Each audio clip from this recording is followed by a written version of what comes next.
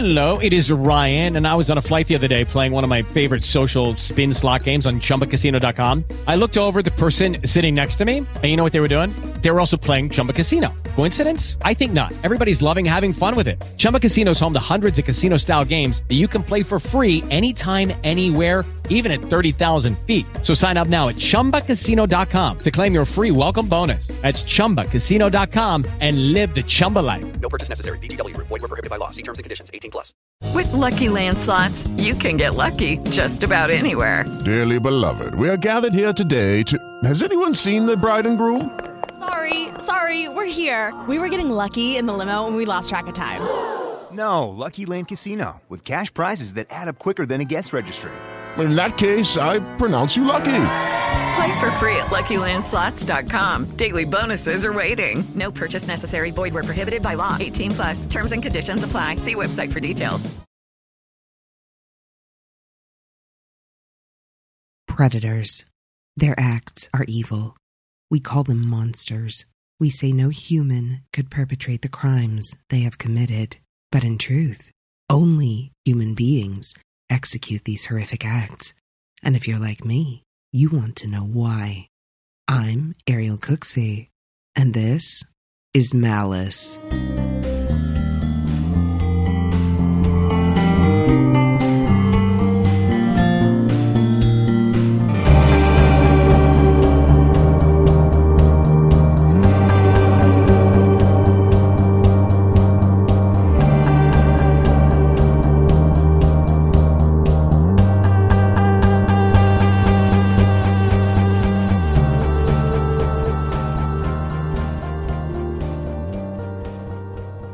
The following episode contains depictions of homicide that may be particularly graphic, that some listeners may find disturbing. If this may be triggering, please practice self-care and do not proceed. Eli cocked his head slightly at the request. Prussic acid wasn't available without a doctor's orders, and he told her so. I need it to put on the edge of a sealskin cape. This seemed odd to Eli as well. Not that he knew anything about the effects of prussic acid on a sealskin cape, but he had never had such a request before. Cleaning and preserving furs was a normal function of the later 19th century life, but acid? I've purchased it without incident on several prior occasions, she insisted. As he studied her, he noticed, quote, her peculiar expression around the eyes. He stood firm, and she relented and left the shop without her desired purchase. The whole incident was queer, but the woman didn't return. Born into wealth, her life wasn't without hardship and heartache. At merely 3 years old, her mother succumbed to, quote, uterine congestion and disease of the spine, leaving her father, Andrew, a widower, in the care of 2 daughters. His own background had been one of affiliation with affluence, but his own family had fallen on hard times in his youth and had abandoned their elite position on the hill, where his cousins remained, the foremost of the Protestant elite. He was determined not to suffer the same financial woes and had truly committed himself to becoming a self-made man. Starting out as a cabinet maker, he constructed the furniture for the living and dead alike, ostensibly becoming the town's undertaker, a pursuit with no shortage of customers. As his wealth accumulated, he forayed into diverse commercial ventures, including serving as the president of the Union Savings Bank, serving on the board of trustees, became a director for the Merchants Manufacturing Company, the BMC Durfee Safe Deposit and Trust Company, the Globe Yarn Mill Company, and the Troy Cotton and Woolen Manufactory, in addition to his real estate holdings, for which he, quote, never made a purchase of land for which he was not ready to pay cash down. Throughout his building of fortune, Andrew never borrowed a solitary penny. But like many who came of age during the later Great Depression, he, unlike many of the generationally wealthy, truly understood the value of a cent. Tall, gaunt, and angular in appearance, phrenologists would have considered him a stellar example of the popular pseudoscience of the time, as his personality matched his appearance to a T. A former neighbor once said of him, quote, "He was a plain living man with rigid ideas and very set." An estranged brother-in-law, Hiram Harrington, remarked, quote, "He was too hard for me." He was commonly referred to as close-fisted, a spendthrift, and tight. Despite his hard-earned $250,000 fortune, a sum of over $10 million in today's currency, he lived in the mid-range quarters of the city's residential area, alongside the more established Irish immigrants and lesser Protestant families. His home was renovated, two-story, dual-family abode, creating a single-family home. During the renovation upstairs, faucets were removed, and the soapstone sinks in the kitchen and cellar, cold water only, were the only running water available. After connecting to the city water supply, they also had use of a single flushable toilet in the cellar. But aside from these conveniences, the family lived largely as they had before such luxuries were available. When Andrew's youngest daughter was 3 years old, he remarried a 37-year-old woman, as he determined he needed a housekeeper and his children needed a mother. The marriage was one of convenience more than love, but a hard prospect for the spinster to pass up. Her entree to the family, however, was not warmly received. His eldest daughter, by then 14, refused to call her mother, instead addressing her by her first name. She resented having a new presence in her and her sister's lives, considering her a usurper of her own beloved mother's rightful place. Further, her mother had made her promise to take care of her baby sister, and she may very well have disliked the perceived competition for the child's affections. Though the youngest did call her mother, her older sister truly continued to be her confidant and mother figure. The woman also received a pittance of $4 per week to take care of the household needs and anything else she desired, a sum inferior to the wages of a female spinner in the textile mills. Despite the chilly relationship between stepmother and children, the youngest was very obviously a daddy's girl, and their relationship was close. Though he never wore a wedding ring, when the child bought him a thin gold ring, he never took it off. Her middle name was Andrew, after her father, and she shared his straightforwardness. She recalled her father being, quote, "close in money matters, but I never asked him for anything that I wanted very much that I didn't get, though sometimes I had to ask 2 or 3 times. As she grew older, their closeness continued on full display. Just prior to her 30th birthday, he sent her on a tour of Europe with likewise single friends, and upon her return home, he gifted her a beautiful sealskin cape, the extravagance of which was unprecedented. Though there is no existing indication of why he bestowed such gifts, it certainly was a sign of his preference for her. When, in 1982, the family home was repainted, he advised the painter that his daughter, quote, was to select the color, and I better not go on with it until the color was determined. She did, in fact, supervise the mixing of colors until the result was to her liking. As the girls grew into womanhood and established themselves, their mother's lot hardly improved. Her half-sister Sarah, upon the death of their father, could not buy her own stepmother's half of the estate he had left them. She entreated Andrew to buy it, which he did, essentially allowing Sarah and her husband to live in the home for free. Andrew's daughters were livid and weren't subtle about the slight. To appease them, Andrew transferred estates of equal value into their names. But they weren't happy. So incensed were the girls that their housekeeper began to serve 2 sittings of each meal because the women refused to eat with their parents. The youngest made an abrupt change at this point, calling the woman by Mrs. and her surname instead of mother, and emphasizing step to anyone who mistakenly called her father's wife her mother. She once chastised her dressmaker for the slip-up, saying, quote, "Don't say that to me, for she is a mean, good-for-nothing thing." Barely a year following his daughter's return from Europe, Captain Dennis Desmond was summoned to the family home regarding a strange occurrence. Andrew's wife's jewelry drawer had been rifled through, and was missing several items, as well as Andrew's own desk having been stripped of around $80 in paper currency, $25 to $30 in gold, and several commemorative streetcar tickets. The incident occurred midday, but neither daughter nor the house servant appeared to have heard nor noticed anything. If, in fact, a break-in had occurred, it was noticed the entry could only have been made through the youngest daughter's room, and Andrew reiterated multiple times that the police would likely not be able to find the real thief. He called off the investigation.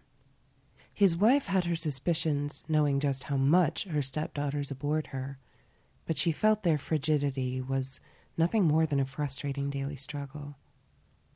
It was early August, however, when she began to feel something more sinister may be at play.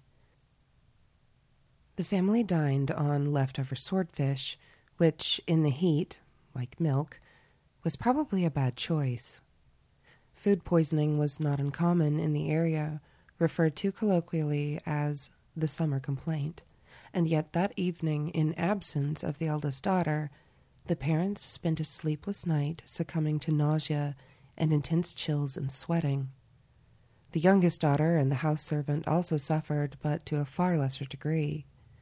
The following morning, the woman crossed the street to her doctor's house, sharing with him her fears that she had been poisoned. When she recounted the prior evening's events, the doctor reassured her, but upon her insistence accompanied her to the residence to assess her husband. Andrew was having none of it and refused him entry, as well as any pay for the visit. Perhaps it might have passed into obscurity if not for the very night after the family dined on mutton stew. The malady returned to everyone but the youngest daughter. She spent the evening outside of the home visiting a friend, confessing she believed the milk had been poisoned and that her idea was predicated on nebulous threats that had been made against her father. Both women knew, as did all of the settlement, that Andrew was considered dislikable and his cheap and hard-nosed ways had garnered no shortage of enemies on the road to wealth. Her friend remarked on the absurdity of the thought, assuring her no one is intending to harm him, and the milk had probably spoiled, and the timing was just a strange coincidence. The youngest daughter couldn't put it out of her mind, telling her friend, quote, "I feel as if something is hanging over me that I cannot throw off, and it comes over me at times no matter where I am. I don't know but that somebody will do something." Adelaide Churchill was the daughter of a former mayor whose importance had been reduced to taking in boarders to earn her keep.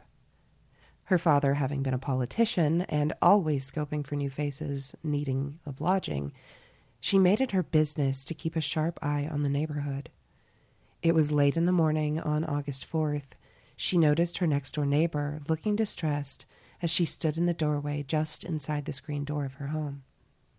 She called out with concern to the younger woman to see if she could ascertain what was the matter.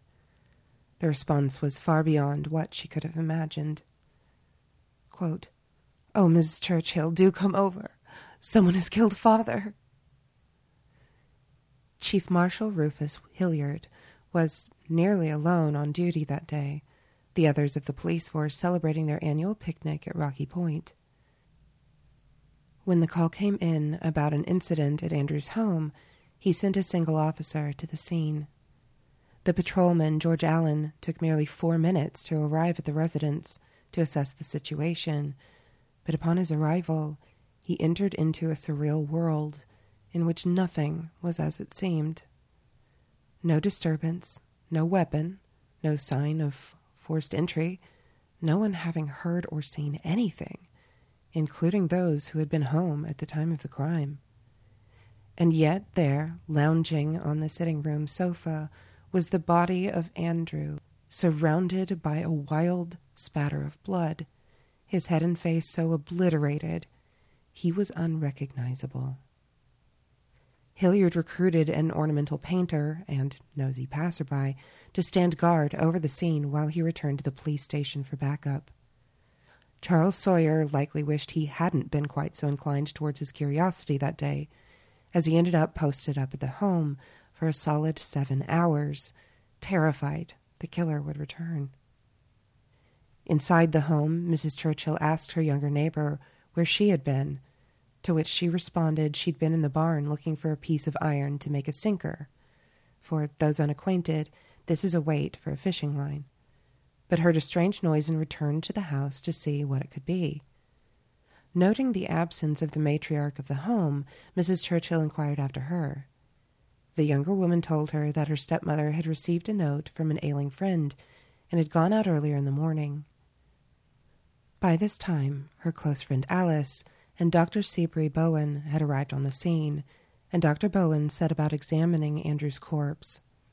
It was in his absence the housekeeper realized the matriarch was still missing, and Andrew's distraught daughter claimed she believed the woman had returned home and gone upstairs, a bizarre omission, if true. As Andrew's wife had not emerged amidst the commotion, the women present agreed they needed to ascend the stairs in search of her. Clutching one another, the housekeeper and Miss Churchill crept slowly up the steps, but made it only high enough to, quote, clear her eyes above the second floor, before they clearly spotted a prone body on the floor of the guest bedroom. As the gruesome discovery was shared to those assembled, the young woman cried out, quote, "Oh, I shall have to go to the cemetery myself." Dr. Bowen initially thought the woman had died of fright, finding her face down in a pool of coagulated blood, and at first did not try to move the body. When officers Michael Mullally and Patrick H. Doherty arrived and turned the body over, it was clear fright had not been the cause of death after all. Dr. Bowen recounted, quote, "Physician that I am and accustomed to all sorts of horrible sights, it sickened me." Word spread like wildfire over the town.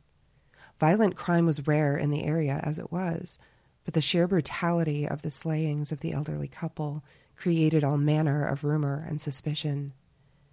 By the end of the first day, hundreds had gathered, and by the next morning, over 1,500 people would surround the front of the home.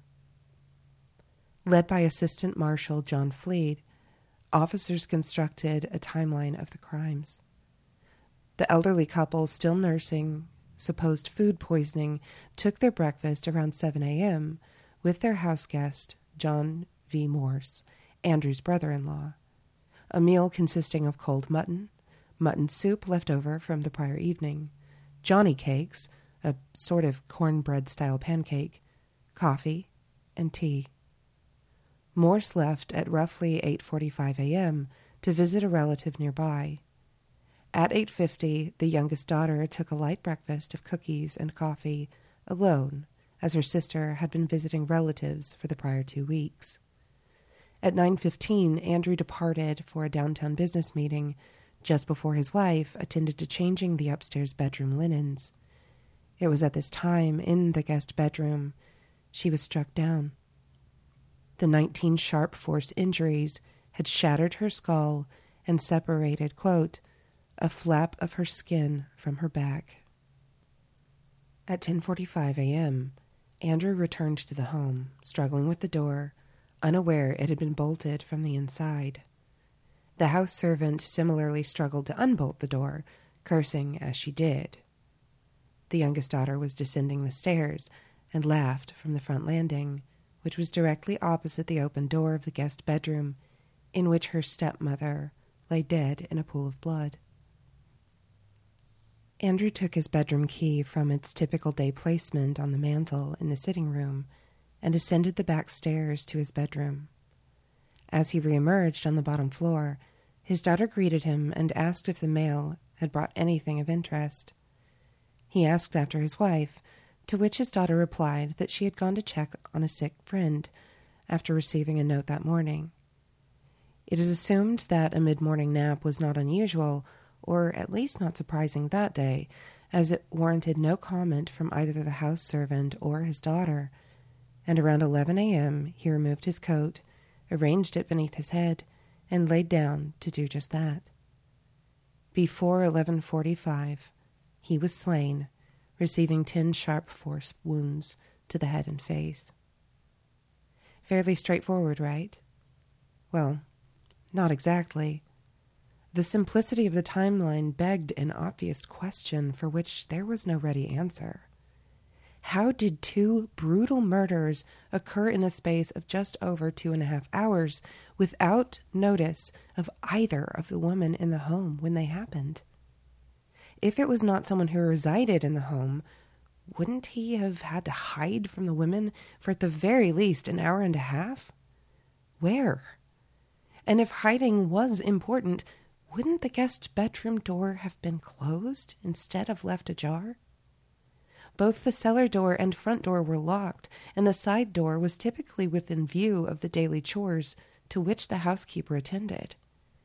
Even if Andrew was slightly more convenient to attack, his wife was upstairs in the guest bedroom. And not to be incredulous about no one having heard a sound, but his wife was barely 5 feet tall and over 200 pounds in an upstairs room. Nobody heard her fall? It was with these questions in mind that detectives began to unravel the evidence that existed, and it was a path that would unearth countless theories and potential assailants. But the most shocking of all was the youngest daughter herself, Lizzie Andrew Borden. As always, thank you so much for listening. I'm so humbled by your ongoing support and encouragement. I hope you will join me for part 2 of this series, in which we will begin our own investigation into the carnage wrought against Andrew and Abby Borden, starting naturally with the autopsies. Until then, I'm Ariel Cooksey, and this is Malice.